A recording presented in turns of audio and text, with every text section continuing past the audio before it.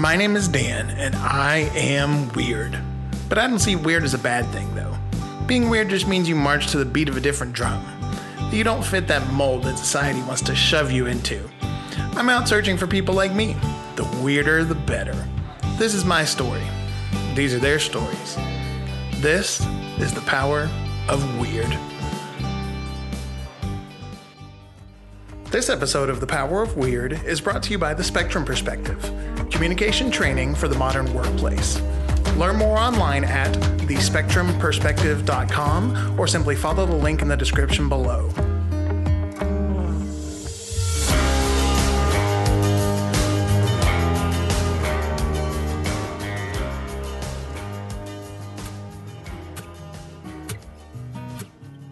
Hello, everybody, and welcome to The Power of Weird. My name is Dan, and I'm your host. A little bit about me. I'm 37 years old. I'm 6 foot 7 inches tall. In my adult life, I've weighed as little as 295 pounds and as much as 640 pounds. I'm sometimes too smart for my own good, but at times in personal relationships, I'm also pretty clueless. I've been a vegetarian since 2001, and I also don't drink coffee. I'm a sought-after brand designer and leadership coach and the co-founder of a lightsaber combat program.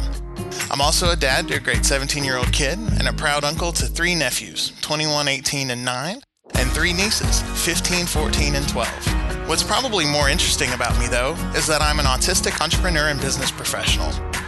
A book that I read in my early 20s changed my life forever. It was called The Secret of the Shadow by an author named Debbie Ford.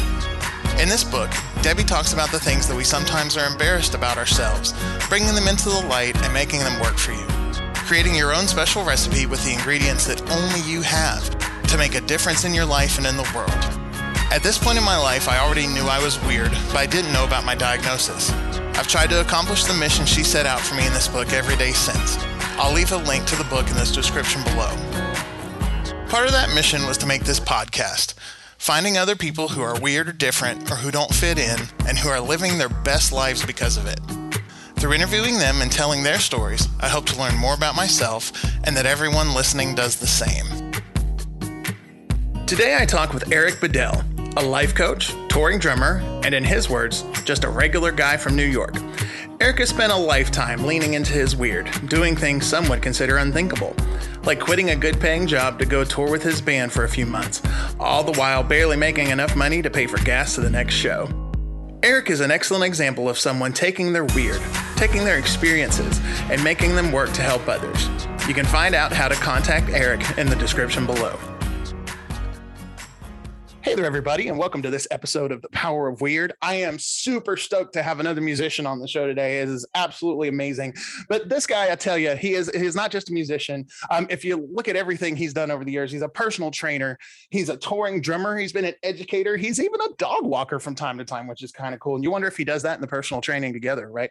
But also, if you look at his resume, he's even got that he's an Eagle Scout. Think about that. This guy can take you outside and make sure you don't die, which is a really, really helpful thing in the world. But truthfully, his main time taker nowadays is as a holistic personal development coach, making the difference in the lives of people that you see every day and maybe some that you don't. But, you know, somebody like him is out there making the world a better place. And so we're going to talk to him and see exactly how he does it.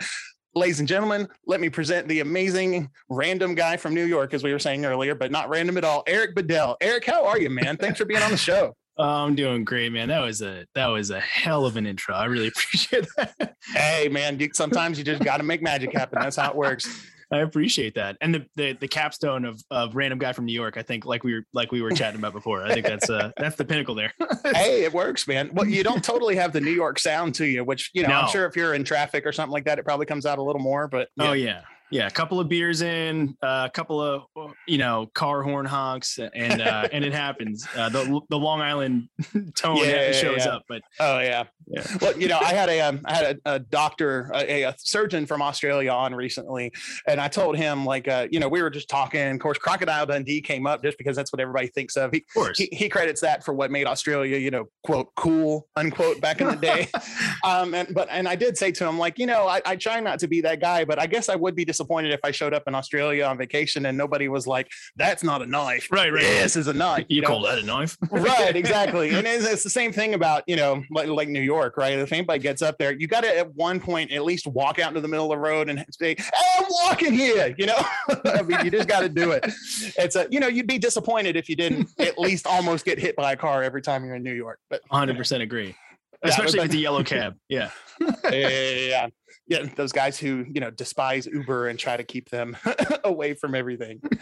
Well, so, yeah, I mean, it's one of the things that I've mentioned before, but over the years when I've been in interviews saying like, but, when I hit like mid to late 20s, that kind of stuff, people would always ask like, well, why have you been so many places and had so many jobs and all this other kind of stuff. And, one reason is because I would find myself moving to a new city every couple of years, which is always fun. But another is just like, well, my response is always like, why don't you, like, isn't the point of life to like learn stuff and do new things and like venture out of your comfort zone? And so, I mean, you're, you would definitely, I think, be a kindred spirit with that, right? I mean, if just you got to get out there and do stuff. Oh yeah. Without question. I mean, it's, I was talking to someone recently and I was like, I think I've had like probably a dozen substantial jobs, like the jobs that I've held for a year plus, which is kind of crazy to think about. Like investing that much time into something and going to something else. But yeah, I mean, to your point, that's for me, right? And like, I could just sum it up in like this quick example of like, I am a way better coach because I've had so many life experiences, especially career-wise. I can connect with people differently. I've had like blue collar jobs. I've had really total like buttoned up jobs. I've worked in gyms. I've worked in public schools. I've like, so yeah. And like, I've just figured out how to commucality with people differently as a result of that. And I have figured out what I'm capable of, I think is a huge part of it. Well, so, I always talk to folks about, their personal experience and all that kind of stuff too, but I do want to dive in professionally because, I have my own kind of coaching and training program that I do. So I'm very curious as far as what you do when you go in with somebody, what's your process? How do you find and choose clients, that kind of thing? I mean, have you ever come across one where you're like, you're just not going to listen, go away, that kind of thing? How does that work for you? That's a good question. Okay, let's see. Where do I tackle that from? So typically, clients find me. And I mean, I'm blessed to be able to say that like most of my clients have come from referrals of past clients, like friends, family members, partners, or, and then also through different corporations that I've worked at. Hey, this guy from this department. Right. So there's sort of like a bit like a built-in vetting process where people sort of know what they're getting into, but I've definitely had experiences where I think it was apparent for both myself and the person on the other line, like this might not be the most favorable match here. Right. Yeah. And I don't know, I guess so. Like that's sort of like what part of the thing you're asking about, but also like what's the process of coaching like? Yeah. I mean, what does that look like for you? When you're sitting down and getting into something, I mean, how does that work with, say, a new client that you pick up? Yeah. I mean, to me, there's really only there's very few prerequisites. One, you have to be wanting to change. You have to be actually desiring this other thing enough so that you are willing to commit yourself, your time, your energy, your thought. Of course, to whatever the process looks like for you. So I think that's a really important prerequisite. And there's also, I think there's a willingness to get really honest with yourself. There's a willingness to explore some things that might be uncomfortable. There's a willingness to like go somewhere where you might have been avoiding for a long time. I think those are the only real prerequisites when I have conversations, like initial conversations, because every coaching process is totally unique. And I think that's what I was just thinking about, I love your show concept. I love the power of weird. Yeah, 100%. And then that's why I reached out. That's why I thought it'd be like fantastic, is because I think like when I think about weird to me means, it means different. It means unusual. It means unique. And like when I think about coaching, like all I want to do is empower people to be their weird, to be their unique, to be not mine. Not like, I'm not trying to show anyone how to, I think that's also an interesting thing that we can touch on at some point, but coaching, as I'm sure you probably mess around in this exact sort of framework too, but like coaching for me, at least how I was trained and what I believe, like I'm not offering, it's not consulting. It's not therapy. I'm not offering advice or direction. Very rarely am I, if there's something that I feel like it's my responsibility to step up and say something, but I'm holding the space. I'm holding the floor so that client can figure out exactly what they're going after, and we can co-create a plan to move towards that. So yeah, we live in the space of weird inside the coaching, inside the coach container. So I don't know. But yeah, we always talk about, like leaning into your weird, staring into the skid, as it were, and kind of making it work for you. I mean, that's the whole idea. And so, yeah, I mean, from a coaching standpoint, we spend our lives trying to be just like everybody else until we get to a certain point where that's just not good enough anymore. And it's difficult for a lot of people to push. I mean, we all have issues, and it's helpful to be able to have, the person on the sideline saying, you can do it, keep, push through right here, right there, 5 more steps, whatever. And, it does, it makes a difference. People don't want to necessarily admit that, but it is something that makes a big difference. Huge difference. Absolutely. I think, yeah, go ahead. Well, sorry, well, you first. Yeah. I mean, I was just, that little bit of encouragement that you're talking about, like, hey, push through, is especially powerful when you, the person that we're talking about, that's like, pushing through, has figured out, like, hey, is this thing that I'm aiming for what is going to bring me to the best version of myself? Right. The thing that really is, when I think about what it really is that I'm after in life, is this gonna, and then you have that encouragement towards that, your unique direction, I think is really like important, like a little caveat. Yeah, for sure. Well, it's, I'm a big fan of, I'm a contradiction in terms where I like to kind of plan things out, but yet at the same time, especially for somebody on the spectrum, I feel like I'm very good at kind of going with the flow as well, just kind of taking things as they come. But also it's, years of sales training as well, kind of give you the tools to be able to kind of mold that conversation and steer whatever's going on in the direction eventually you want it to go, but not everybody has that ability. Not everybody's able to just kind of go with the flow, sit back and watch things happen, and then kind of direct the ship, as it were. What happens when you find somebody, again, because you're talking about like personal development coaching, as opposed to, I come into an organization, whether it be teeny tiny or humongous, and I work with leaders and managers and try to affect change from the top down, and, with different levels of leadership. But, with what you do, I mean, it's much more visceral and personal, and one would assume you get a whole lot more kickback because of that, because you're diving into stuff that, wouldn't necessarily be seen in a larger organizational type situation, like for what I would do.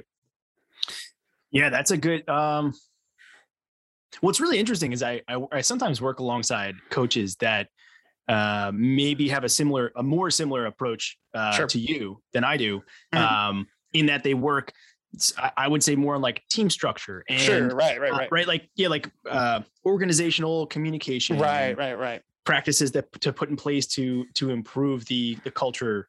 And, but what's really interesting. So I have a handful of clients in like the corporate space, like in Google, TikTok. And what's fascinating is like, I actually love, it's a hard, all right, here's how I'll answer this, right? I think it's a harder buy-in, especially for the executive level people, because it doesn't quite check the sort of on the surface box of like quantifiable data.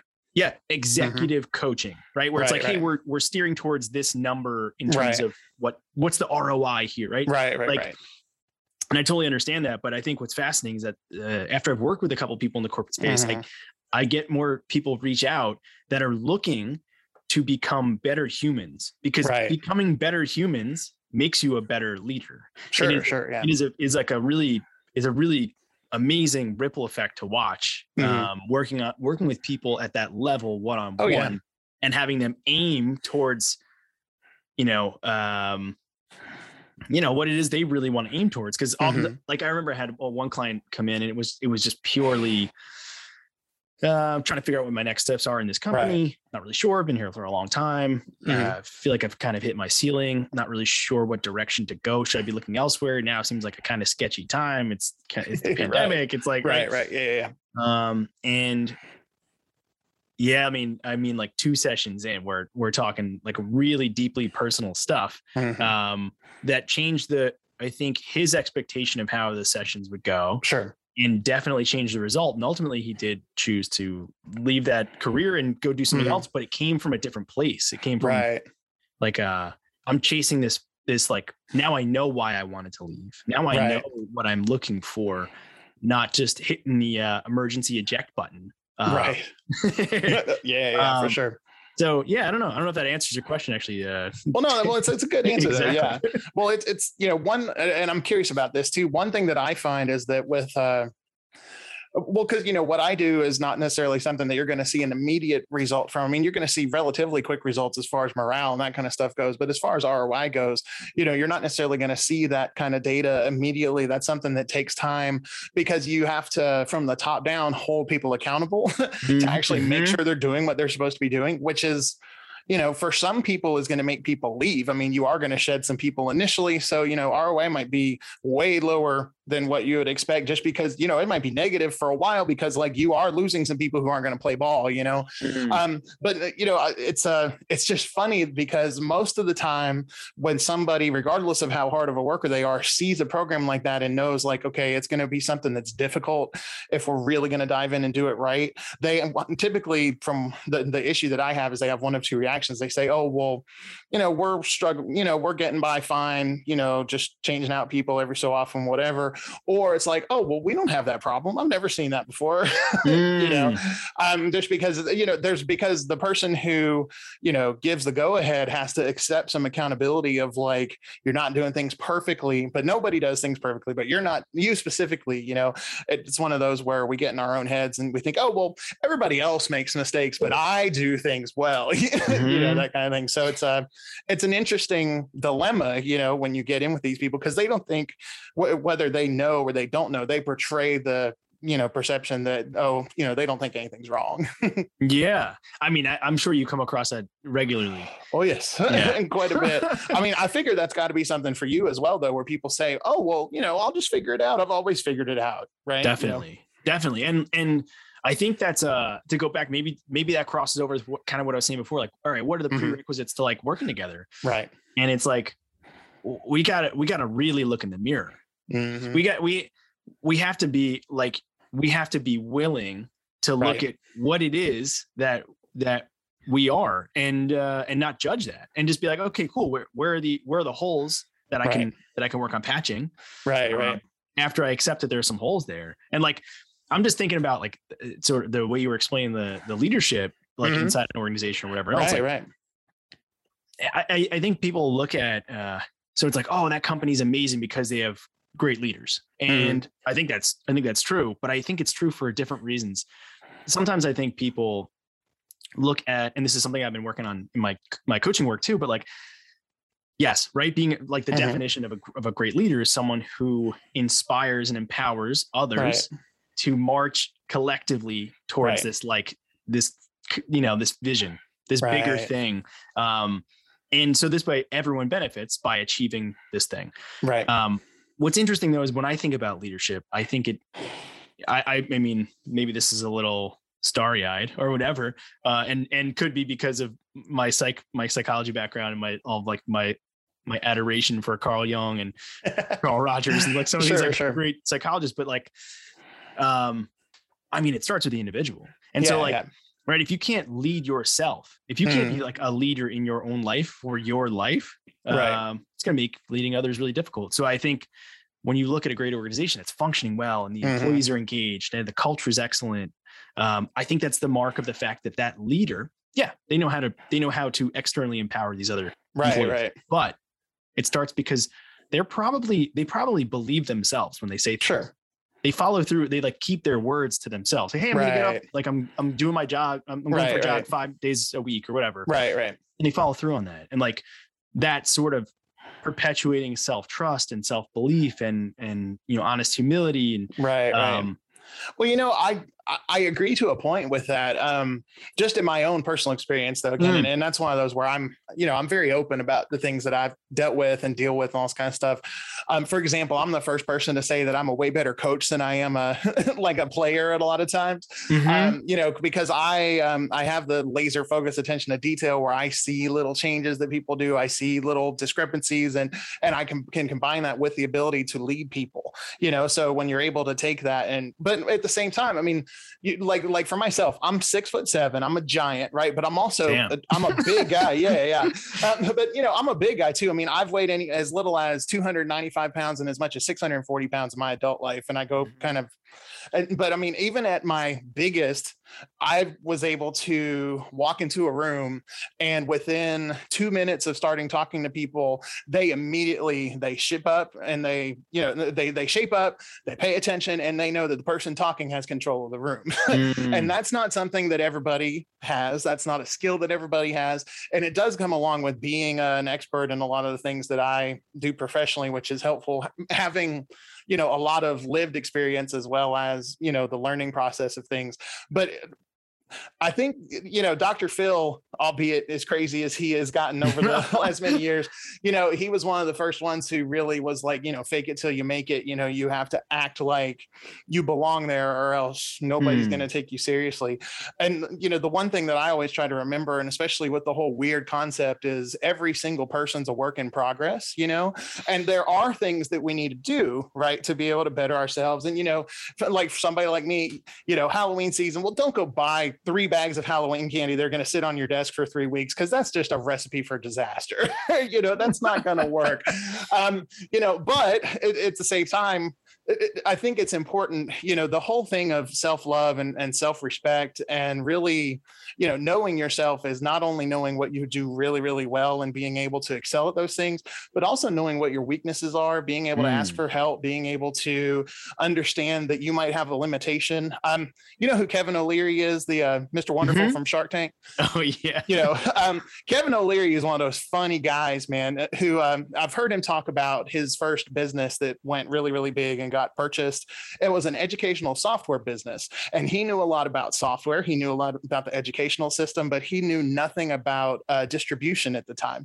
And as opposed to now, where you just go on your browser and you click download, at that point, they had to worry about putting things on discs, later CDs, putting them in boxes, making sure all the materials were there, everything was sealed, shipped, things had to go where they were supposed to go. Places with more demand needed more, less demand needed less, et cetera, et cetera. And so he literally found someone who was a logistics specialist, stepped down as the CEO of his company, gave that position to this guy, and became like the COO or something like that, and gave him 50% equity, made him a full partner in this business. He ran, Mr. Wonderful ran the core business. This other guy ran the logistics, and then they sold it for whatever gigantic, millions, billions, whatever it was, this gigantic sum. And so he knew enough about his own abilities to step out of the way and let somebody else take over to make it into something huge, where if he wanted to just be the arrogant guy who he plays on TV, he could have just kept it all to himself, but it never would have been nearly the thing that it became. And so I feel like personally, there are times when you have to recognize what you don't do well and just admit, like, I'm not perfect, I don't do everything great, but know when to get people involved to be able to make up the slack and to be able to make the difference with it. I would never dream of being a personal trainer or any of that kind of stuff. I'd never dream of being like an Uber athlete or anything like that. Not that I haven't coached different things and all that kind of stuff, but what I do know is the things that I do well, I do really well. And I'm that kitchen table closer. Like if everything that I've done and people around me have done have got you in front of me, it's through. Like that's how it works. But again, you have to know what your weaknesses are in order to be able to identify what your strengths are, and that's kind of the whole thing of steering into your weird and kind of steering into the skid, as it were. Embrace the things you're good at and that make you unique, and but in order to do that, you do have to understand where your drawbacks are. Again, nobody's going to be perfect all the way across. I guess that's the kind of what I'm getting at, is that there's not always just because. Here, I'll put it this way. Give an example. Big, giant, autistic guy I can look at like a business, right? And this is the same way I'm with music too. You may identify with this, where I can take a look at a business plan or a marketing plan or a brand a strategy. And I do the same thing with like scores, with music, with chord charts, with, with classical scores, all this kind of stuff, where I literally kind of like fly above it all. And I'm able to see all the different little pieces. And then I can zoom in on any one particular little bit that needs attention. I can pick it out. I can find it. I can fix it. And then I can kind of zoom back out to, again, see the big picture. And so big, complex, strategies, tasks, all this kind of stuff are super simple to me. Like that's just how my brain works. That's how it's wired. That's what I can do. It's stuff that most people would find terribly difficult. But man, if I'm not horrible at like, hey, I need to throw that away and that dish needs to go in the sink. Like, man, that shit's hard. It's really hard. It is actually like a very big challenge. Like on my personal list of financial expenses, a housekeeping team is like high on that list, And again, I know that's kind of dumb, but it's like, in my opinion, anyway, in my experience, you have to be able to take the good with the bad about yourself, or you're lying to yourself and it's just going to blow up in your face later. Oh yeah. Oh man. I'm sure you're like, maybe you're looking over here. Like I'm jotting down notes, cause I got like 30 places I could respond from. And I'm like, sure, please. Yeah. The most meaningful here. Like what makes the most sense for like what we're talking about. That's the thing, man. It all makes sense. That's the fun part. There's so much that you just shared that I think is like really, really great to talk about. The first thing, cause I'm trying to think how do we get here of like, I think this kind of like came out of, mark of a good company is that a leader leads themselves. And you were talking about like, hey, listen, like I'm a great coach. That doesn't necessarily mean like I'm doing the best stuff. Right. Correct. Personally, right. Or I'm paraphrasing. Yeah. No. Deeply. Yeah. No. Yeah. But I think that's the first thing I want to touch on, because I think that's such an important little I don't want to say disclaimer, but an important thing for people, like for anyone that listens to your show and anyone that thinks about coaching to understand is that when people think about like, and I think it's especially alarming when people think about you attach the word life coach. Sure. Right. People think like, oh man, like this guy either must have it all together. And everything, right? Everything they multi-millionaire, expensive car, picket fence, 2.5 kids, unreal morning routine, family life is perfect, big business, hour of power, wake up at 5, which like maybe they do, but like, but being a coach is so much more than anything like that. And I would love to hear your perspective at some point in this too, because like I think it's about what you just said, the ability to recognize things. And I think that's like one of my strengths, similarly to at least how I heard you explain it. Like I can identify themes and patterns, and maybe that comes out of being a drummer, thinking about stuff like that. That's at least probably, there's definitely some parallel lines there, but it doesn't necessarily mean that as a coach, you are like this exceptional, unstoppable, Instagrammable bullshit. Right. It might just mean that you have practiced skills of holding space and practicing non-judgmental observation. And like, I kind of want to like throw that in there, because I think that's like the way you said it is really important. But I'm also thinking that like, I'm thinking about like something that's really, really cool that you're talking about. Bruce Lee said it like, I think one of the best, at least of like semi-contemporary thinkers. We could talk about like all the big, great old school. But, the Plato's, Aristotle's. Yeah, I got you. But Bruce Lee, says like all knowledge is self-knowledge. And I think like something there, like if you dissect that, it's like looking at what are you strong in, what are you weak in? Like you place let's see, I'm trying to land this plane here, but like you place a description of what's good and what's bad on like what you're strong at, what you're weak at. Right. And like you said, I think it's really important to look at yourself honestly. Right. Maybe that's the crux of this is, right, where do I excel? Where do I not? Where am I weak? Where are the places? And I think I'm trying to tie in this other thing that you said where we're talking about like, doing dishes and like cleaning this stuff up, whatever. That's hard. It is. Yeah. But if something's hard, it doesn't necessarily mean that you're not good at it. It doesn't mean that you're weak. Oh, well, sure. Right. It offers some insight into like really drilling into like, well, why is that hard? Right? Like, what about that is hard? And you probably have a good surface explanation of like, well, I don't like whatever. I don't like cleaning up this stuff. This is boring. I don't find any return on this for my life. Like, whatever, I don't know. You can have a million things. Because I have plenty of those. Sure.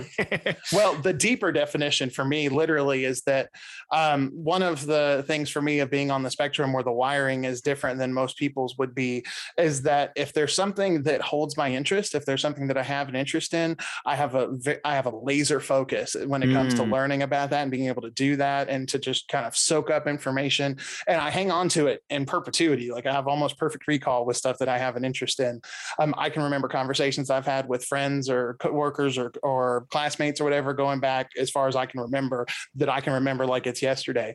But the thing is there's with things like that are things that don't hold the interest of the autistic mind, and in particular in my case. Now, granted, some people that are on the spectrum are like clean, which is fine. That's their thing. But for me, it's more of like my brain is already on to solving the next 10 problems that I'm going to encounter over the next few days. And it just doesn't even occur to me that something needs to happen over here because it's happening. Well, and again, I mean, I mean, obviously, if I go and kill somebody and say, I just wasn't interested, so I left them there, like that's obviously not an excuse, but it is one of those, again, being aware of how you are is one of those ways that you make yourself better, but it's also one of those ways that you are able to kind of live a happier life. You know what I mean? Like I'm never going to have the cleanest house in the world unless I have like 42 people running around that I pay every day.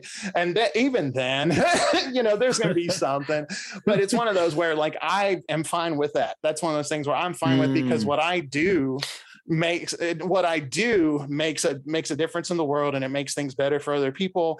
And that's my priority. There are a lot of people out there whose priority is go to work 9 to 5, have a perfect house, and go to the lake on the weekend. And if that's your bag, good for you, man. Go kill it. For me, it's not. What makes me happy is getting out and doing what I'm doing. That's what is fulfilling in my life, is engaging the world and making it a better place. Hopefully one listener or interview at a time, or one client at a time, whatever it is. But that's it again.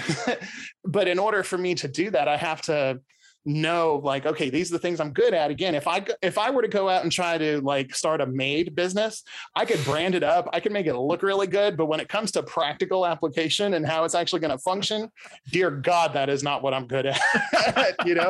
And again, and I'm not saying there's not room for improvement. There's always room for improvement, but there is something to be said for living in what you're good at and what makes you unique and special to, I know that word is so overdone in the snowflake generation, but, figuring out really who you are and what you can contribute to the world, and then doing it, and understanding that you have shortcomings that you can work on. But, you are at this point in my life, I'm 38 years old. I've gone through so many different gyrations with different people. I have high standards for the people I keep in my life now, whether that be people I talk to on my podcast, whether that be people who I go to lunch with, people who I see every day in my office, regardless of what it is, even family people, that kind of stuff. I have high standards now.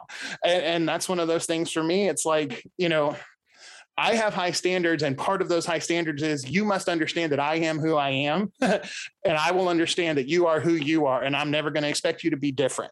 Right. I'll help you change. I'll help you grow. I'll help you learn. I'll help you do things. I'll be your biggest cheerleader, but I never expect you to be anything other than who you want to be, and that's something I require from people that I have around as well. So the last bit you just said, I think ties into this other thing that caught me. Because like, man, I love chatting with you. It's fun. It's it is. Yeah. I'm like, all right, I just got to buckle in and pay attention, because there's like a lot of good stuff here that, but like 2 things you just said, I think actually I didn't expect them to line up, but I think that's the powerofweird.com, people, just in case you're wondering where to get more of that. Yeah, that's it. Sorry, go ahead.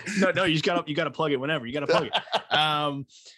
What you said of expectations of people in your life, I think has some relationship to this thing that you also said when you're talking about like the maid service I think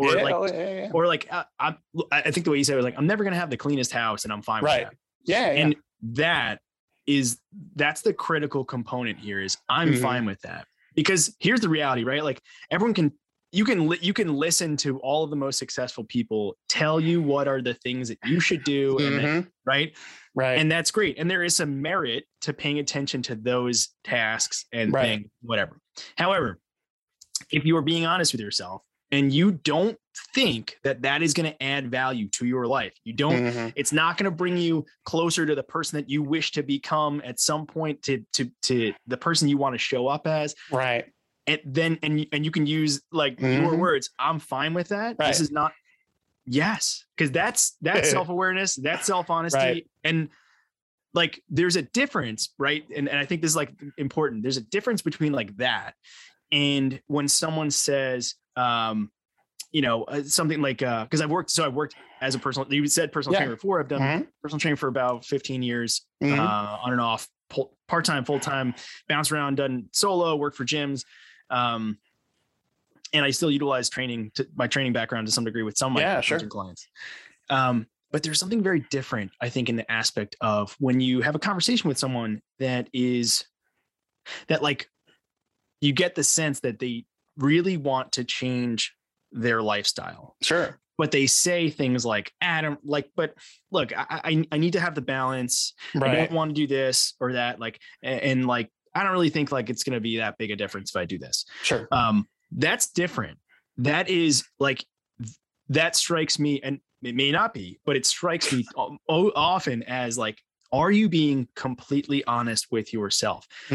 Can you listen to your conscience tell you that you're okay where you are, exactly in the position you are, and you're not striving for something else for yourself? Right. And if the answer is yes, then live your life, man. Like, do your thing, right?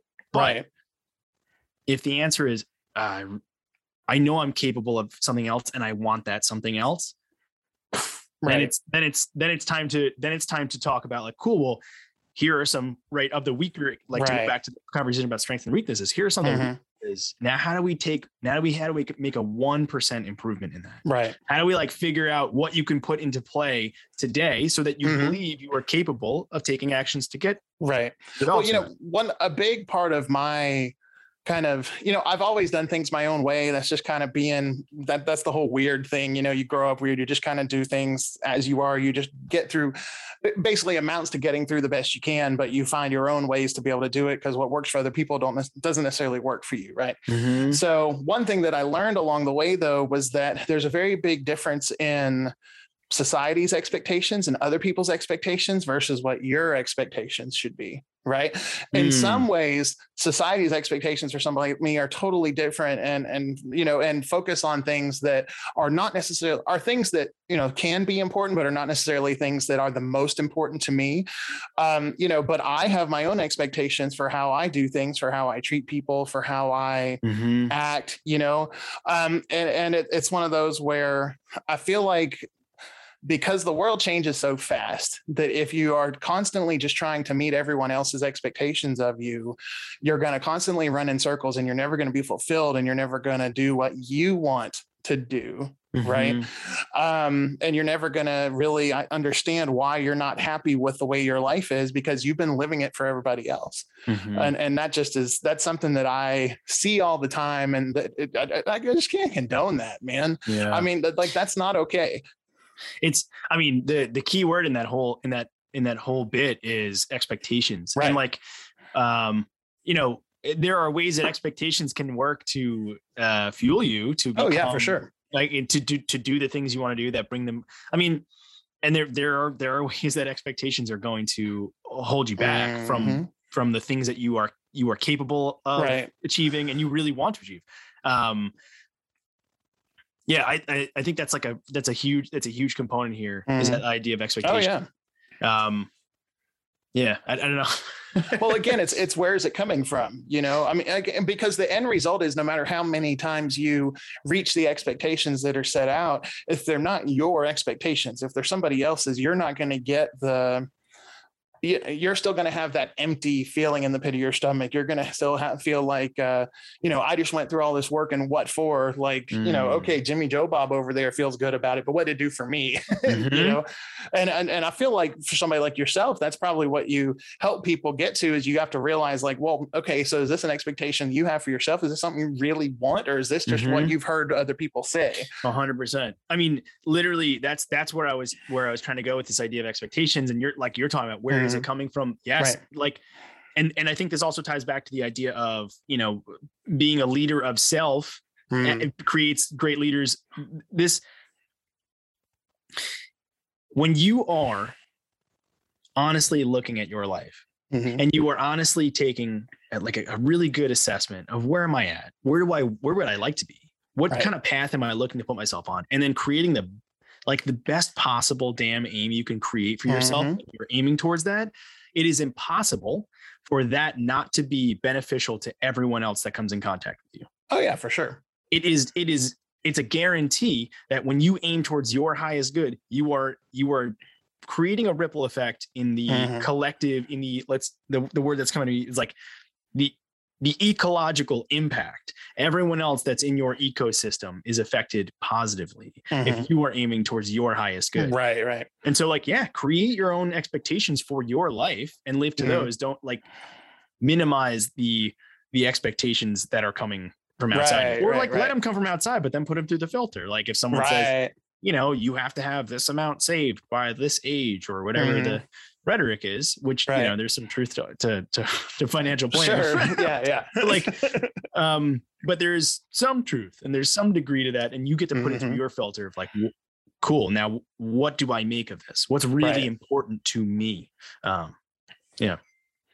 I think that's the first step too, to people kind of becoming truly their own person versus somebody who just kind of follows everybody else, like for example, there was this one time comes to mind where, I was dating this girl who, we hadn't been dating very long. It was just kind of, it was not like a boyfriend girlfriend type thing. It was more casual, which is fine, consensual, that kind of stuff. But I went to pick her up from a party one time where she had been drinking a lot. And so I picked her up from this party and she's like, oh, well, we're going back to your I'm like, no, I think I'm just going to take you home, And so, I went and she was like, well, are you sure? You came and picked me up. I'm like, no, you need to, you're definitely not with it right now. You need to go ahead inside, have a good night, all that kind of stuff. I'll talk to you later. And that was it for me. Like that was just, she went home, went inside, I went home, fine, perfectly fine. 10 to 15, 20 years ago, that would have been something that people would have seriously made fun of me for. Right. Like guys, especially. Right. And some girls too be like, well, hey man, no, you should have, you went and picked her up and she was game and all. Yeah. But she was wasted. Well, no, it doesn't matter, and so, back in those times, which is not that far removed in the past, that would have been something where the societal expectation would be like, oh, well, you're just a pansy for not closing the deal, sealing the deal or whatever.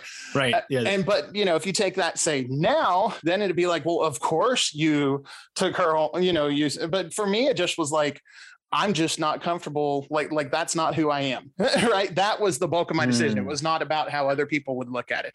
I just was like, I respect this person as a human being. They're a little bit beyond what, they're not really in control of their faculties right now. I'm just gonna, just take this person home, and and again, it's all about if that situation happens at different points along the line, the expectations of society would be extremely different for how you would handle that. Right.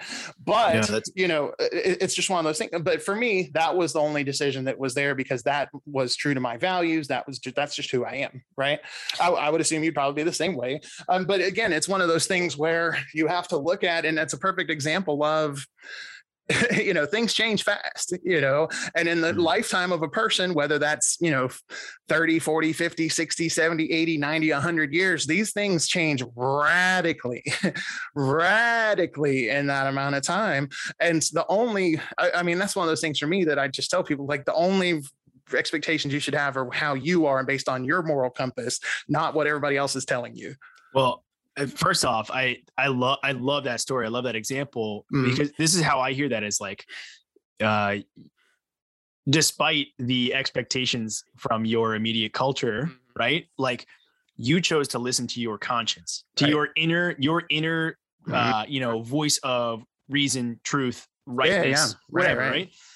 And what's interesting about that is, like you were saying, right, 20 years ago, that people would have been like, what are you doing, man? Like you didn't, that was a layup. You could have. Right. Exactly. Yeah. But what's interesting is that I bet because this is why what you're talking about, I think is important when we're talking about creating your own expectations and living to what's important to you and what makes sense to you and what you think is right, is because even at that time, maybe your immediate circle or the mini bubble, that of your the sphere of influence around you, right, might have been the majority in the boat of, dude, what are you doing? That was a layup. Right.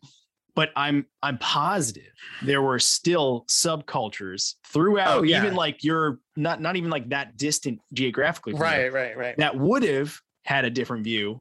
That would have supported what you chose. Right. And I guess what I'm trying to say is, at any point, like, it's almost impossible to say that the entire collective of everyone does this. And this is something that's, like, I think come to light in the last like 18 months to 2 years. Right. With social media kind of like shining a spotlight on the, putting people on two sides of a fence.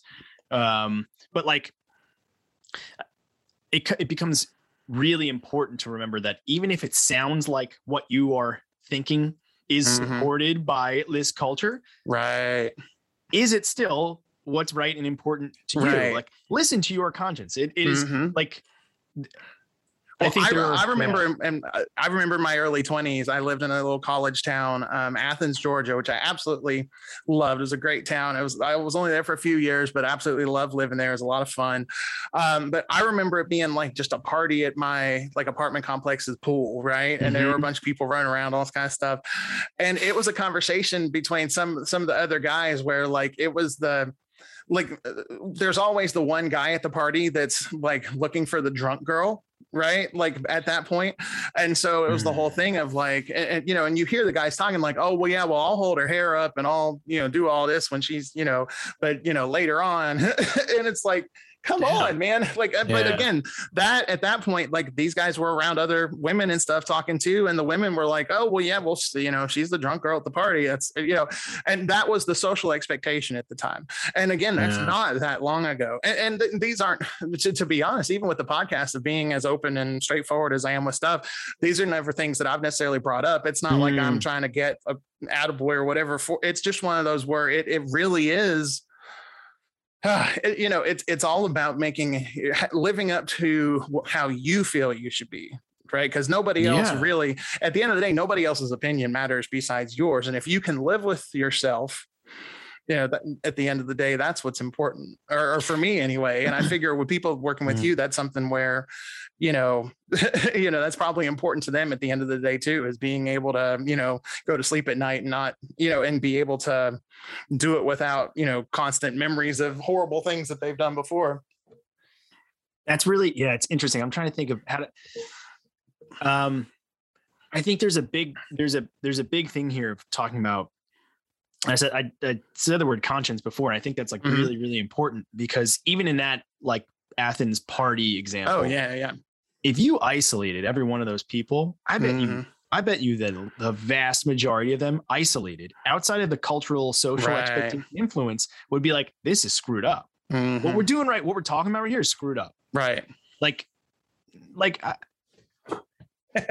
It's like it does show, paint a picture of how important your environment is. And right. And that's why, like, getting really, really aware of who you are, right? Pros, cons, strengths, weaknesses, all the good, bad, and ugly.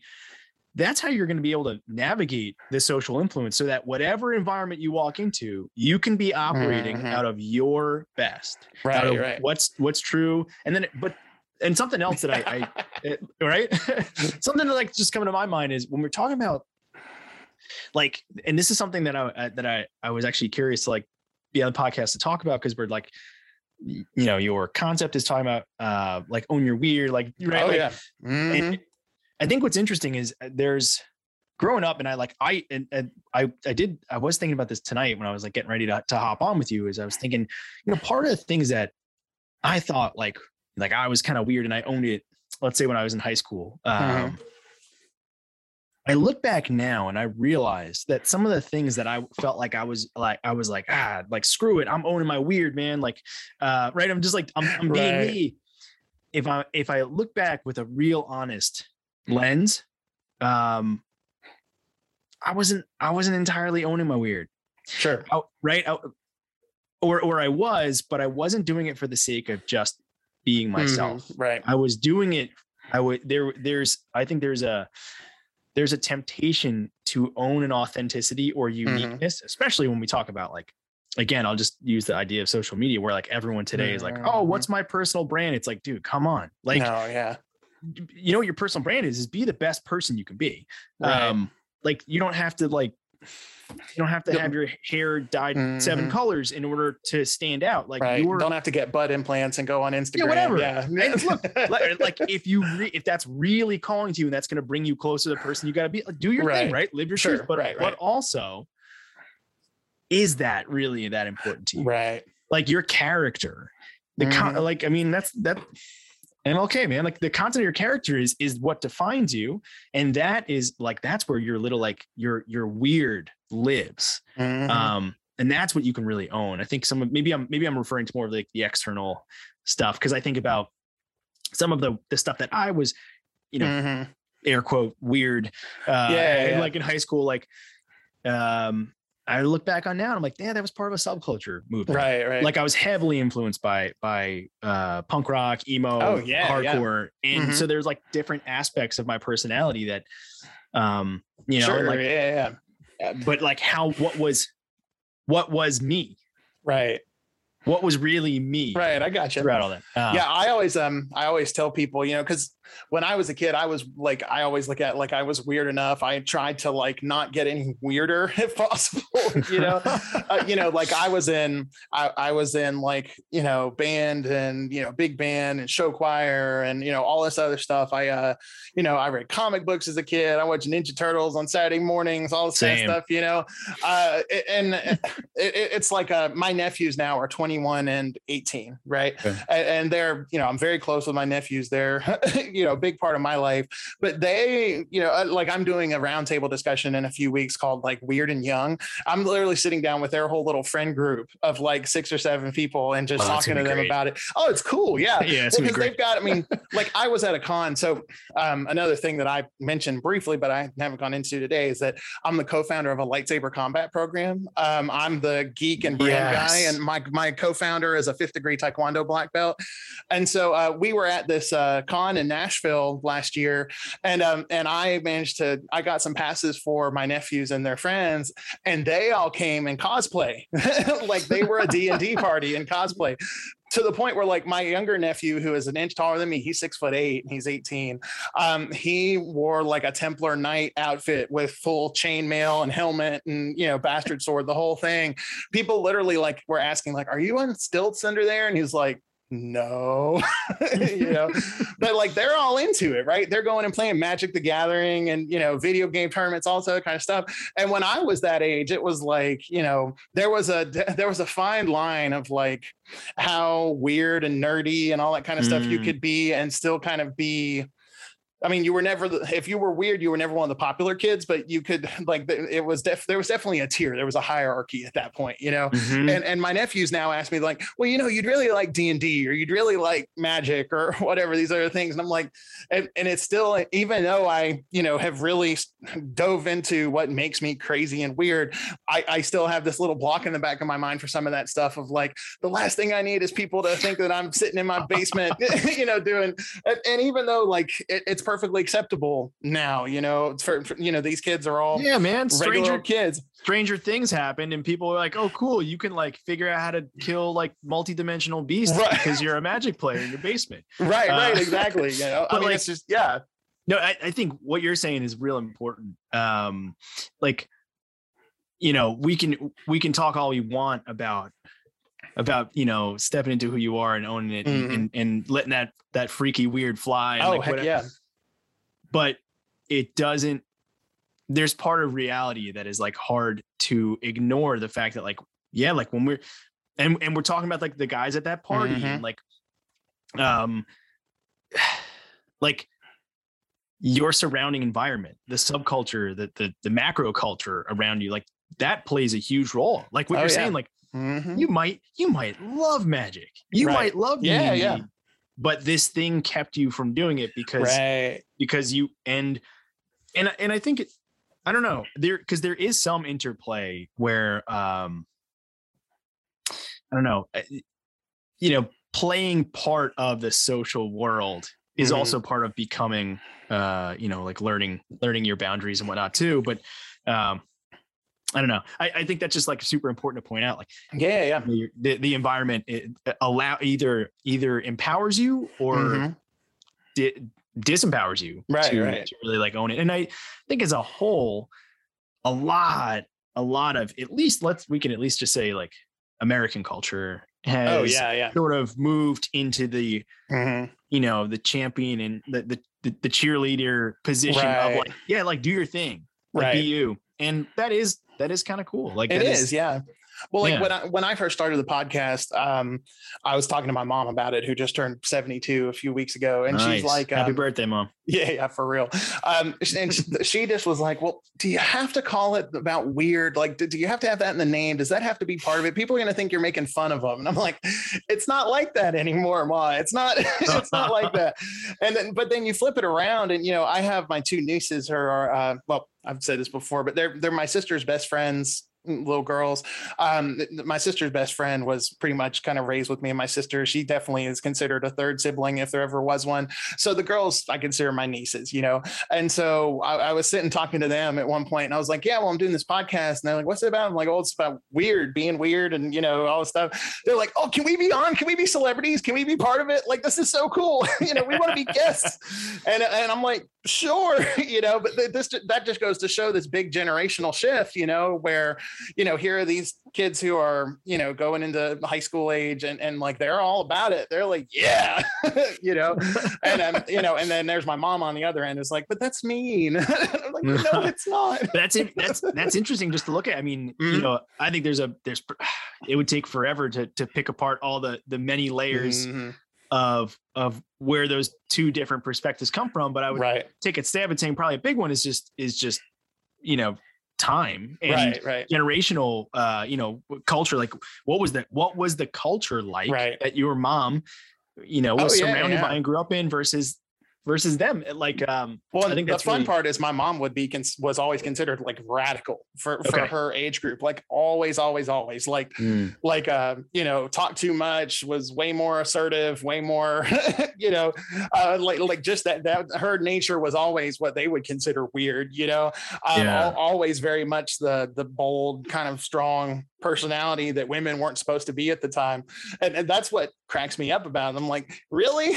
Like, really? You're the one who's going to say that, like this is the person that my dad was raised Roman Catholic. And when they were going to get married, in order to do it in the church, the partner who is not Catholic has to go through like these different like classes and different things like that to become Catholic to then get married in the church.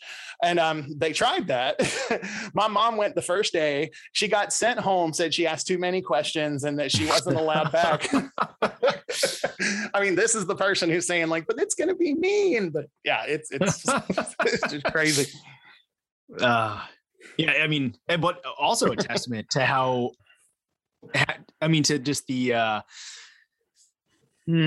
impermanence of our characters too, right? Like what she needed. I mean, that's the thing. What did she need out of her life? What I think also what's interesting, and this is something we could talk about, and I'm feeling my coaching and psychology background just like showing itself again. But like, where is the desire to be unconventional or weird coming from? Like what's really the aim here? What's the goal? Is it to mark my territory? Is it to plant my flag so that, right? Like, this is who I am. So I mean something. Is it just because I genuinely just don't like what this, cultural movement is? It like, what's the intention behind like being weird, and I think it depends on the person, man. 100%. It's super. Yeah. It's super unique to the image. Well, and the whole thing is that everybody's weird is different too. Right. I mean, If it wasn't, it wouldn't be weird. Well, right. Exactly. Yeah, exactly. Well, geez. See, I'm such a band geek. The joke of why do drummers never get tickets for parking in handicap spaces comes to mind. Is that you can put your sticks on the dashboard and they'll let you be, that kind of thing.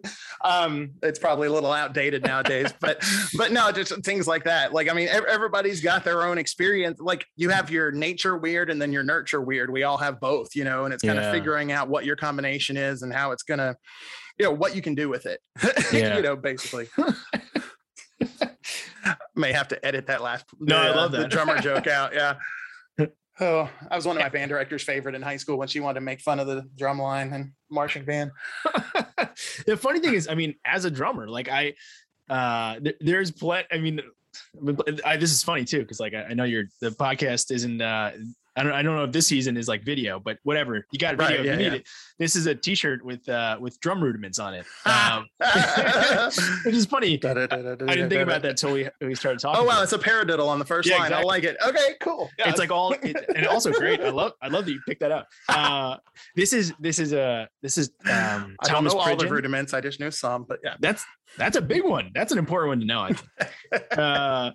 Thomas Pridgeon, he's like he's one of my favorite drummers. He like probably most notable for people listening to this. It was his time in the Mars Volta.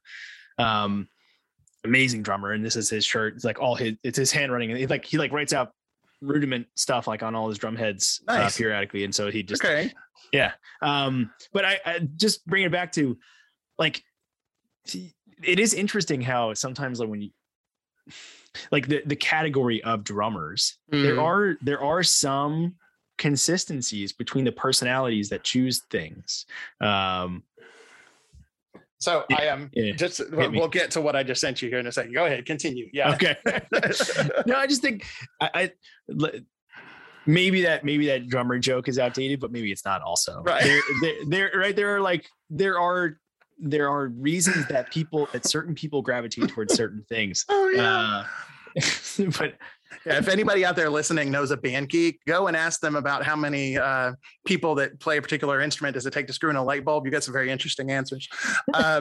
Just saying, like tuba players. I play tuba. I don't drink, but I play tuba amongst other things. And the joke for tuba players is, you get one to hold the light bulb and the rest of them to drink till the room starts spinning. I'd be the one holding the light bulb, that kind of thing. But anyway, well, no, I just in reference to your shirt that has a paradiddle on the top line.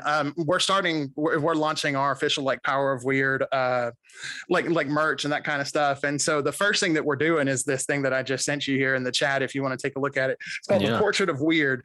We're doing posters, t-shirts, stickers, and canvas prints of this here if anybody wants them. But I love this. What's the QR code go to? I love that. Oh, that goes to the website itself. Yeah. Everything's QR code driven. Yeah. Well, I have we're putting a wrap on the back of my truck that has a 2-foot QR code from corner to corner. So when I'm sitting in traffic, people that stare directly at my tailgate can just whoop, and they can listen to the podcast. Yeah. So, yeah. I love that. But anyway, just again, so we're, again, really trying to lean into it there. You got to. No, I dig it. I'm just sitting here thinking like, I don't even know that many rudiments. That's just cool that's the one that was on the top that works. Yeah, you picked it out. I mean, I wonder if that was intentional on his part. He's like, I'm going to put this, Right. But even still, I wear this shirt fairly regularly, probably more often than I'd like to admit. And it is very, very rare that somebody's like, oh, nice, like drum rudiment shirt. Like very rare. Yeah. So you got it. Well, I was a theory nerd in high school. I did like AP Theory 1 in like my junior year. In high school, like first year college theory, my junior year, and was always arranging and writing stuff and all this kind of crap. And so that was one of those where, again, I didn't know everything, but there are a few that I do know. There are other ones that I know the names of that I don't remember what they are. Radamacue, I believe, is one. Some other random things. Again, paradiddle though, I picked that up right. Like, I mean, you just have to. For people who don't know, paradiddle it's right, left, right, left, right, left, left. It's just this endless pattern of left, yeah. right, paradiddle. Right, It's like right, right. it's in the rhythm of the word itself. Right, correct. Yeah. So that's how I was reading his shirt, and I said, "Oh, paradiddle." The irony is, like, we're talking about. I just bring kind of pulling, like we were talking about before you hit record. We're talking about like the art of the callback. And oh like, yeah, for sure. Right, and like I'm thinking about, we're talking about knowing your strengths and your weaknesses. Right. And it's funny because like I've been playing drums for 20 years. All right, I've been playing drums for 20 years. I guarantee you can read more drum music than I can read. Well, I guarantee it's possible. Yeah. Yeah. Because I know my weakness. Like I'm a field drummer. Like I learned how to play drums with headphones. I didn't have money for lessons. I got you. I like taught myself. It was like, dude, figure out how to play this. Hey, let me tell you though, my feet will not. They refuse to go on alternating beats when I'm playing a kit. Though it just does not work. Like the interdependence of limbs is like it's hard, man. It is. For me, it is. Those dream theater death metal type folks, especially who are doing like 30-second notes on the bass drum, all this kind of that just doesn't work for me. It's not something I can pull off. Orchestral percussion is a different story. When you can read music, you can do mallets and all that kind of stuff. Snare drum, cymbals, whatever. Yeah. But no, kit drumming is a whole different ball game. It's a very different skill set. And I will play with people who play drums. I will play something else, but that is not my bag. Again, knowing what you're good at. I was going to say, you got to know where you're at. Yeah. You don't want a guy in a rock band if all he can do is doom, doom, doom, doom. Like that's not the guy I don't you know. want. Meg White made the White Stripes happen, and like that was like it was nice and simple, straightforward. Well, yeah. Chad Smith can do that too, but he also can do other stuff. Oh yeah. I love Chad Smith. Yeah, I do as well. Have you seen his drum off with Will Ferrell? I don't remember whose show that was on, but that was great. It was on SNL. It was amazing. It was. I thought it was on the Tonight Show, wasn't it? On like, I think it was. I think it was SNL. I think it was SNL. I could be wrong, but it was amazing. Yeah. Well, and they do look just alike too. Yeah, that's just freaky. a creepy. Yeah. Very strange. Very, like two people I would never pick to be like, yeah, they'll look the same. Right. They do. Oh man. See, well, yeah, of course. What's his face? Will Ferrell busted out a cowbell at the end, and he's like, "I win," But yeah. Well, the classic Blue Oyster Cult. Right. Exactly. Oh man, that is classic. Yeah, it's cool. See, this is, like I said, I haven't had a musician on in a while, man. It's very cool. Funny enough, I actually have a friend of mine. He was the first scripted episode on the show. You'll have to go check it out. But he's cool. He's this like death metal. Always is finding like these obscure bands with like the cringier the name, the better. Absolutely loves them. But like his regular day job is he actually answers the phone line for like the suicide prevention hotline, which is cool. Like he's a lifesaver, like in the most true sense of the word. Yeah. And love this guy to death though. We used to work together in mental health. But he's like 6'2", long black hair, big guy, tattoos, gauges, the whole nine, and he's into all this stuff. And he actually, I like to say he kind of fell into, but he does a really good job. He fell into writing indie horror movie scores, like film scores. But interesting. He's not a trained musician though. Like he learned guitar to do more like effects and different things like that. Like he's not somebody who you're going to put a chord chart in front of and they're going to have any clue what's going on, but he does these amazing scores for these movies. It's very cool. It's honestly like I'm equal parts impressed and not surprised. Yeah. And I think it's just like there's something, and I've had many conversations with people that are classically trained. They're like exceptional musicians, and they'll and this is not across the board. This is not a rule, but there's more people that I've talked to than not that are like, I wish I could do what you do. And I'm like, what? Yeah. I'm like, dude, I hit stuff and like, I try to make it like in time. And, but there's something to be said for like, not learning. And maybe this is like a good way to tie back in. The weird part is like, not like conventional is like learning how to play. Unconventional or being weird is like feeling how to play, like figuring it out like your buddy was like, I'm just gonna make some music. And then some people are, oh wow, like do this for my movie. Yeah, that's really interesting. Yeah. All the his episode, the links to like his different, like he's got the album online where you can buy it actually from his first movie. Oh, cool. And some other stuff, but you can like go and check the stuff out. It's very cool. It's crazy guy too. He wants to be abducted by aliens, which like he legitimately said on the podcast, like that's no joke. He told me though, whenever he gets abducted, when he gets back, he's coming on the show. We've got like an exclusive to talk about it. Which, and he's going to be on our conspiracy theory roundtable coming up in a few weeks. So that's going to be fun too. But it's just, let's hope he gets abducted before the roundtable. Well, so this way, right. Yeah. Well, he can share it's like one specific set of aliens. He doesn't want just any aliens. Like it needs to be these specific ones, but I love that. Yeah, it's cool. I love the guy to death, man. I wouldn't trade him for the world, but it's good stuff. But yeah, if he gets abducted before the roundtable, then he can come in with some expert information. That's exactly very right. Cool. So he was actually him and some friends went to the Mothman Festival in West Virginia. If you know about that, no, what is this? Lord, I don't remember the whole story, but like there's this town in West Virginia where this creature called the Mothman was supposedly sighted like back in the day, and Is this what like the Mothman prophecy film is based around? Maybe I'm not 100% sure. I mean, you can literally Google like Mothman, West Virginia, and it'll give you all of this different stuff. I don't remember all the details, but it's it's interesting. And like they were there like checking out all these sites and all this, and even gave him a shout out on the Power of Weird Facebook page. Like, best of luck to friend of the show, Greg Bennett, as he goes out and search for the Mothman and hope he gets abducted by aliens this week. Good luck, man. That kind of thing. But hey, but again, like he doesn't have any kind of classical training at all. He just loves death metal and just picked up a guitar one day and was like, oh, that's interesting. Mm-hmm. I am, it's funny with music. I feel like so my older sister was it still is an extremely talented instrumentalist, very much into like classical symphonic type of stuff.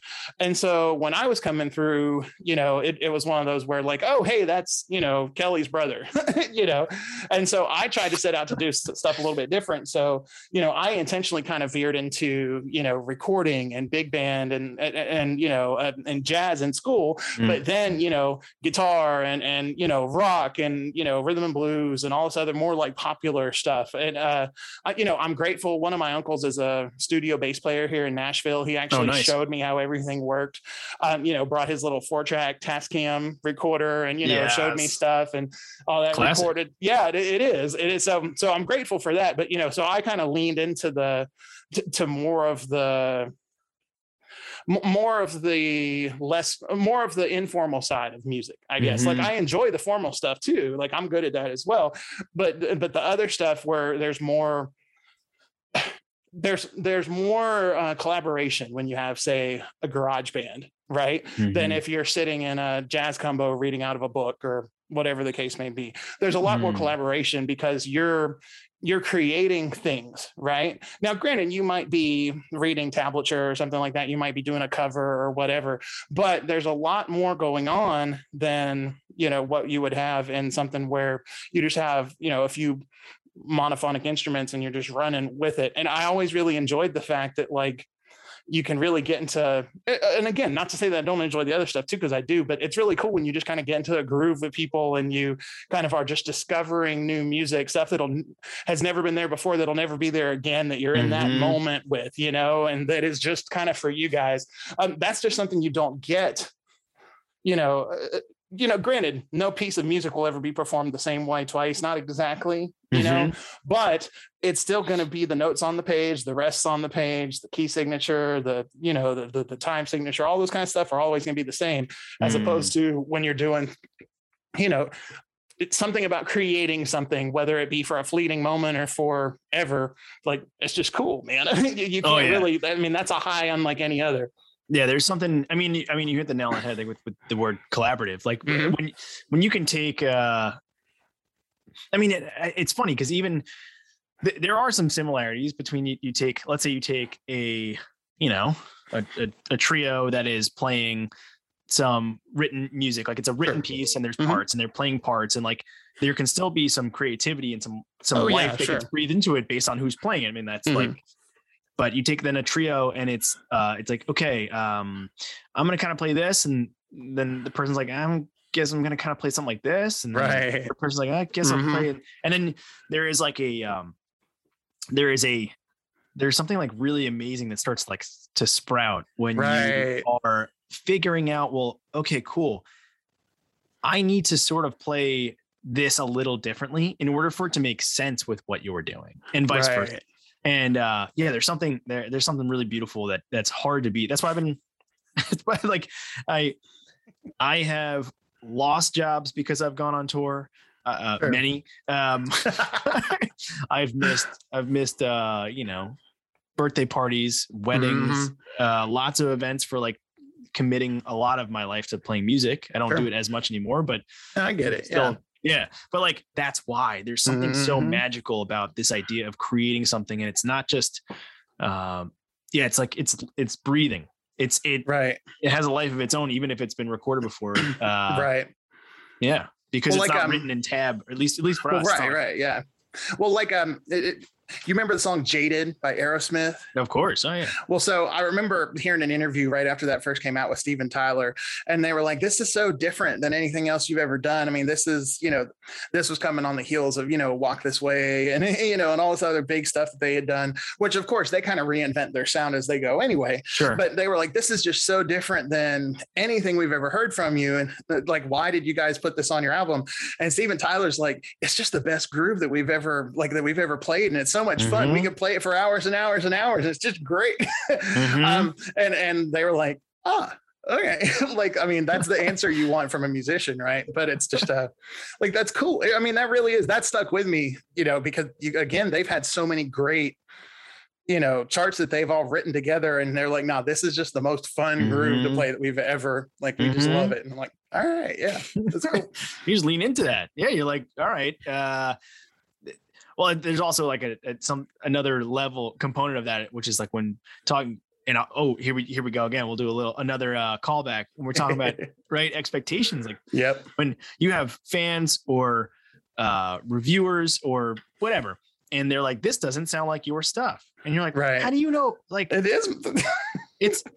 But it is our stuff, right? And, exactly. And it's really interesting because like you have to make. I mean, I haven't had the, let's say, privileged fortune of having to make that deep decision because I've never made much of any money playing music. Fair enough. but like, I know people that that have like really substantial deals, and it's like, well, you have to toe the line of playing to the expectation of the people that will buy your records because they love what you have done already. Right. Exactly. Versus like, as an artist, most artists aren't satisfied with just continuing status quo of their own stuff. It's like, let's push the envelope, or let's not even try to push the envelope. Let's just write, and put out what we write, and Well, it always cracked me up.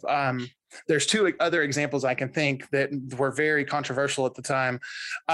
One, which is an underground example of the band Sugar Ray.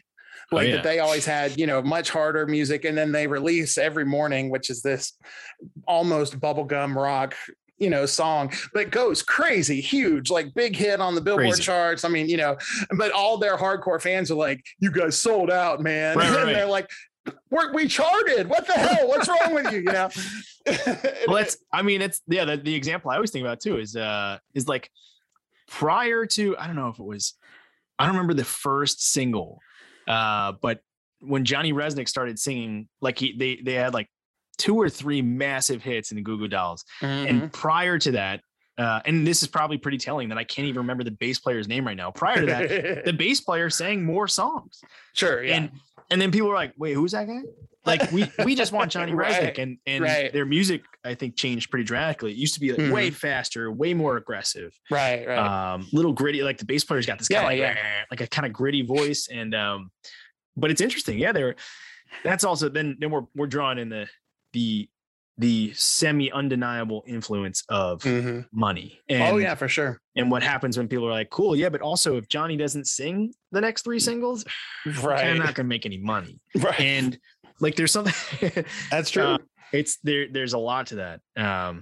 Well, there's the flip side of it too, though. Like Ray Charles comes to mind, where he made the big move from his first record company to go. I don't remember where he went, but the deal is that when his contract was up, he wanted to own all of his own masters, and his existing record company is like, not a chance, So he went to these new guys where he had complete creative control, owned all his masters, everything, and then he released Georgia on My Mind, which was such a stark contrast to anything else they had ever done, but it was one of the most beautiful things. I mean, you go from, I Got a Woman, which is just a guy on rocking a stride piano, and you've got, Mess Around, different stuff like that. And then, but he goes then to this big orchestral, this full room, just grand thing. But that was, he did get paid to do that, but that was also because he finally earned the right to have that creative control. He wanted to do what he wanted to do. Well, I was gonna say you're crossing the X and the Y axis at a perfect center point right there. Agreed. Where it's like, hey, you want to just like do whatever you want. Oh, also, you want to do it and make more money doing it? Right. Have the option or the capability to earn more of your own and keep your own. That's a really amazing spot to put yourself in. I mean, Well, my world now, it used to be a lot of musicians, some of which were crazed and some of which weren't, but that's just kind of how musicians are. But, nowadays my world is mostly, entrepreneurs, which I see like being musicians as well, because professional people who go out and are making a living doing music. And because again, like the whole thing is, if you're an entrepreneur, you're steering into your weird so much that the regular system doesn't work for you. You need to make your own thing go, you're taking what you do well. And it's neat to be able to see, once an entrepreneur gets to a point where they can kind of turn the corner where, hey, now you are doing it your way and you're making more money than you were before doing it, that kind of thing. And, from a brand storyteller type perspective, I mean, that's the dream of being able to see something is you start with somebody, you help them kind of communicate with their potential customer base, who they are, what they do, why they're there. And then they take off and just turn it all into gold, man. It's so cool. And the thing that I love is between the mediums of, say, YouTube, Spotify, and podcasting in general, musicians have become entrepreneurs a lot more than they used to be, Without because question. you've got all of these original content creators. Now, granted, they might be just as terrible as the people who were never signed before, or they might be just as brilliant as, the Beatles and the Rolling Stones, but it's one of those where they can get their stuff out there without anybody having to rubber stamp it to say, yes, you can, which is just, and granted, they might not necessarily be making money, but at least they're getting it out there, Yeah, I was gonna say, that's cool. You got, blessing and a curse is like, right. With the immediate availability and how cheap it is to like have your own recording gear. Right. Anybody can put out a record, but like when anybody puts out a record, like how many of those records are like decent? Right? Like talking about your strengths and like. There's something unique about it, and that's beautiful. But like, that's where the whole free market system comes in. It's like, hey, you can put it out there. You might not have the millions of dollars in marketing to put it out there. You might not have the money to put yourself on tour and have, Taylor Swift is your main, act, and you're her lead in, so you get a lot of attention. Like, it doesn't necessarily work that way, but you can at least get your art out there one way or another, which is cool. Yeah, I was gonna say, man, that's, to me, it's still a win overall, because it means that more people can experience the sensation of putting something into the world, right? That once was nothing more than ethereal thought, and then it was, and now there's like, and especially when you, man, I remember the first time I had, because the first time I ever put anything out was obviously like, it was on a CD. That was the era. Yeah, of course. Yeah. And they were all CDRs. They were like, that's it. We burned them all ourselves. Wrote with a magic marker in your best handwriting. 100%. Yeah. Terrible. Yeah. Like, it was like my like guitar player wrote them, and he had like, it looked like he wrote backwards. It was right. But then I'll never forget the first time I was holding a vinyl that, because that was like, it definitely in the punk, at least in the punk circuit that my band still plays music in.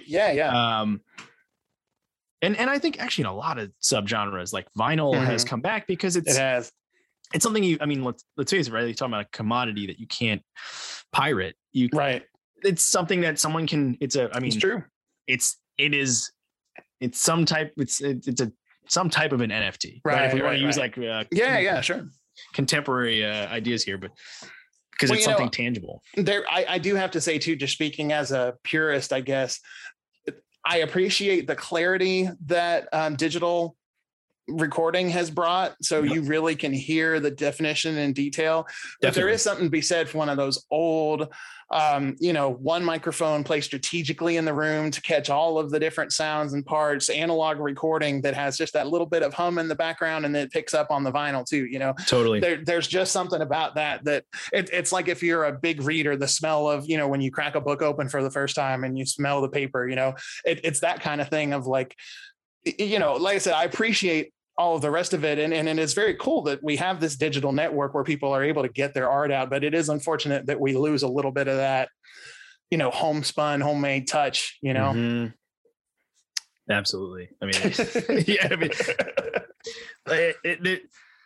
there's, I mean, we could rap about this for a while, but like, there's also something about like the experience of putting on a record,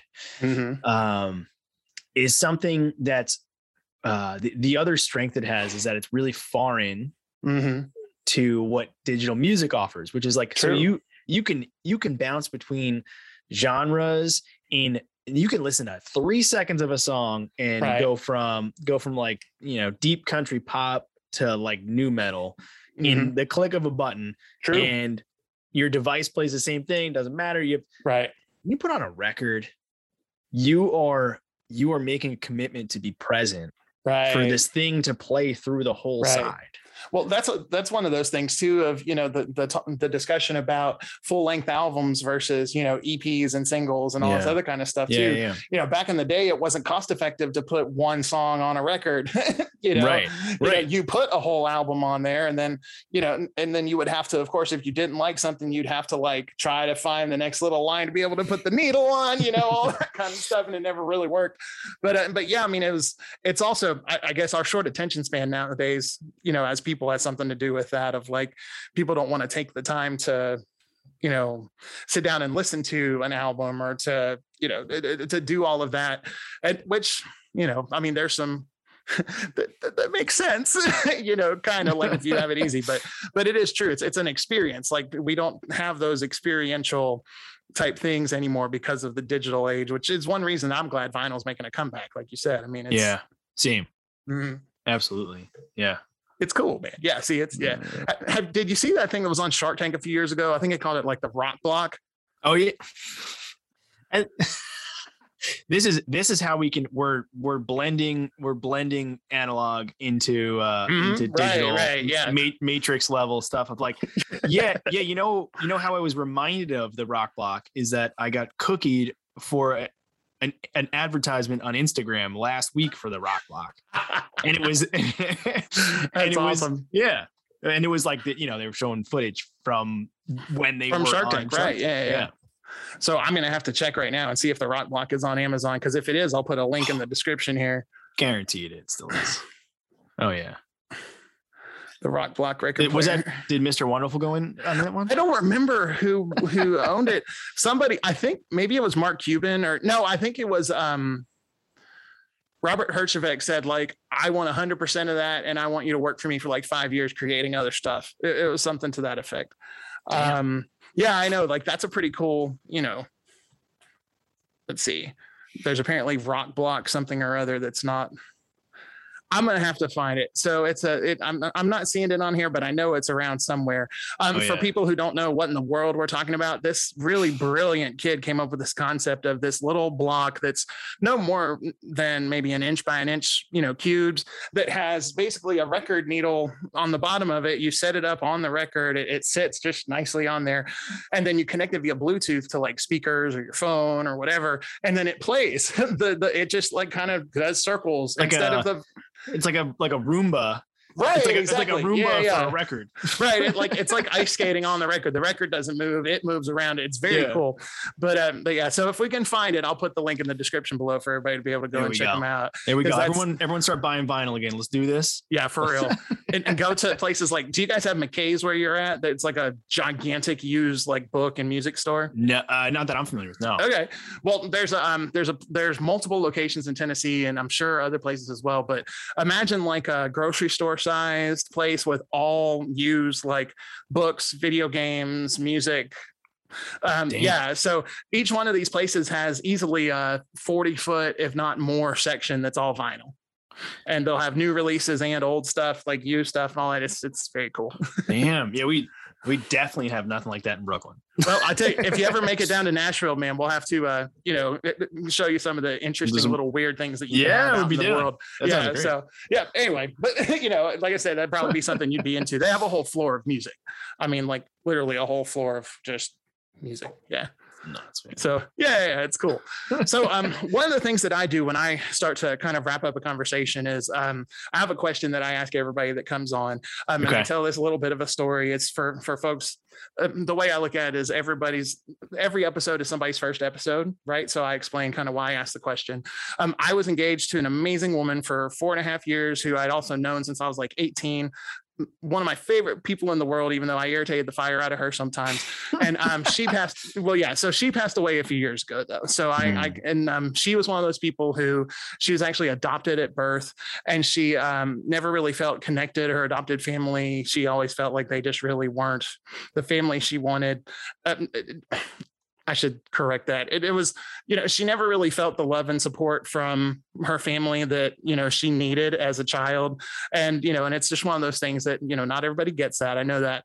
But instead of just kind of rolling over into a ball and, shoving all of her feelings aside and just trying to escape it all, she went to college. She got 2 master's degrees, one in community counseling and one in school counseling. And then for the last 11 years of her life, worked as an elementary school counselor in what we call in Tennessee a Title I school, which is low income, which is one that's hard to get people into.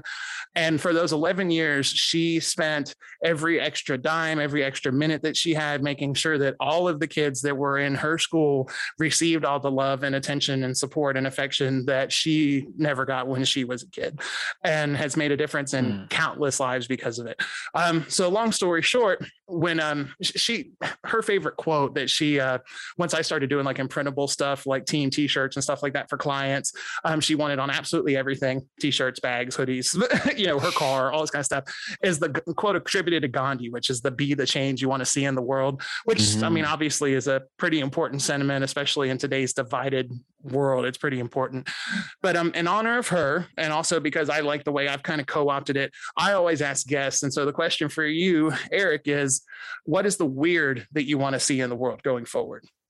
First of all, that's like what a beautiful story, and what a good way to honor her. And I appreciate that. Yeah. Oh man, what's the weird that I want to see in the world? Yep. I mean, maybe the weird is the change. Maybe the Gandhi quote is like, it's right there. It's like, what's perhaps still a little weird is for people to, I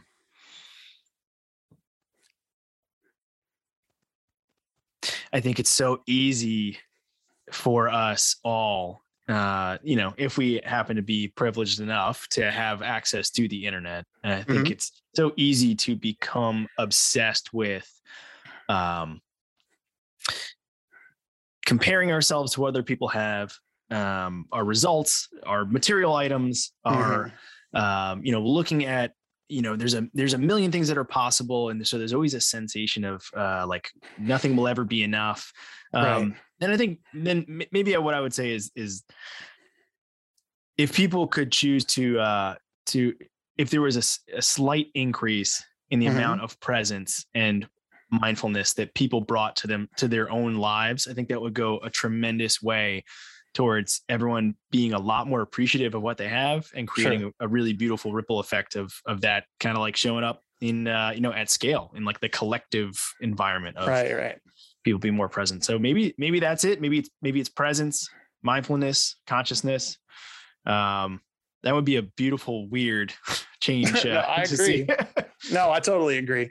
Well, and again, I know that's something that's intentionally done towards the end of the episode also. So that way, if you're somebody who's new to the show and you are a guest, that, you don't see it coming necessarily, so you have to think about it. So, but yeah, so I appreciate that. That's good, man. That's definitely, I mean, that's spot on.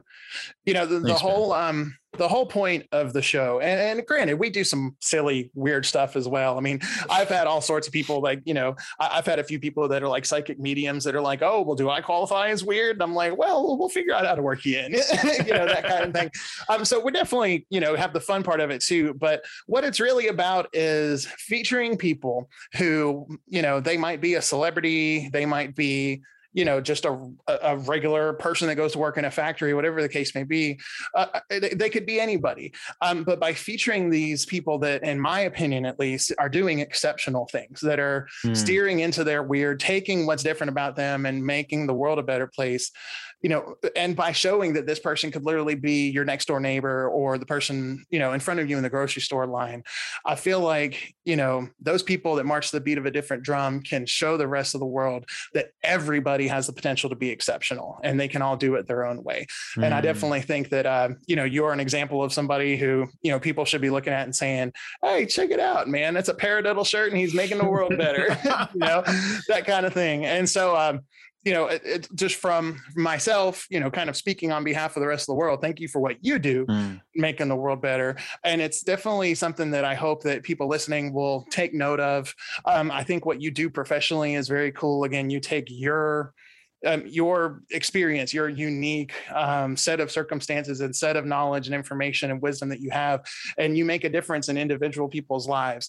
And the one thing that I always stress is that you don't have to make a difference in everybody's lives to make a difference. You just have to start with one, and you do what you do one at a time, making the world a better place. And then those people then spread that message on. And that's really a legacy to be proud of, for sure. Yeah. So again, that's very cool. And we're definitely glad to have you here. You fit in with the club very nicely. We eventually will have jackets that'll probably have my face on them as well. Oh, anybody out there who haven't seen it yet, go to the powerofweird.com, click on merch and check out the portrait of weird tee. If nothing else, it's you'll get a pretty good kick out of it. And, and if you feel like emblazoning myself in a Barack Obama-esque pose on your chest, you are more than welcome to buy 1 or 3 or 5 and rock them out all the time. So anyway, that is going to wrap us up for today. Thank you so much to Eric. Before we get everything closed out, man, how do people find you if they want to get in touch? Yeah. Well, first off, thank you. I appreciate you having me on the show, man. I appreciate that sentiment and those super kind words. The probably best way to find me is my website, ericbedellcoaching.com. Super easy. You can shoot me an email. It's eric@ericbedellcoaching.com. Can't get much easier than that. My Instagram handle's the same thing, Eric Bedell Coaching. That's the best place to start. If anything I said resonated with you and you're interested in having a conversation to talk about what coaching might look like for you and how that might benefit you to get through some of the things that you are looking to get through and get to places you're looking to get through, I offer complimentary discovery sessions. So you can book that right through the website. And I'd be happy to honor it. And definitely, please, if you book it, please tell me that you found me through this show. That would be fun. Very cool. Well, and you do remote and in-person type situations as well? Yeah, primarily remote now. So yeah, like wherever you are, no limitations, easy to do. So even if they got a little sniffle or something going on, they can still reach out on the website and they'll be fine. That's it. That's it. Sniffle away. We're good. Yeah. Whether you have the vaccine or not, you're more than welcome to go onto the website and you're not going to get sick and you're not going to get anybody sick. Perfect. All right. Well, very cool. Like I said, that's going to be it for today, everybody. Thank you so much for listening to The Power of Weird. Thanks again to Eric Bedell. I did get the last name right again. Oh, right? You crushed it. Okay, perfect. Thanks again to Eric for being on the show. And thanks to all you guys for listening. We will see you next time on The Power of Weird. Thanks so much, man. Thank you for listening to The Power of Weird. This episode of The Power of Weird was brought to you by The Spectrum Perspective, communication training for the modern workplace. Learn more online at thespectrumperspective.com or simply follow the link in the description below. Make sure to stay tuned for more of my story, as well as great interviews with amazing weird people. And remember, be the weird you want to see in the world. We'll see you next time on The Power of Weird. Oh, hey, everybody. And one more thing. Don't forget to check us out over on Patreon for exclusive perks and content. You can get special shorts and clips, behind-the-scenes bonuses, a monthly AMA with me and some special guests, and don't forget that great feeling you get by helping an independent content creator make the world a better place. Thanks for listening, and I'll see you next time.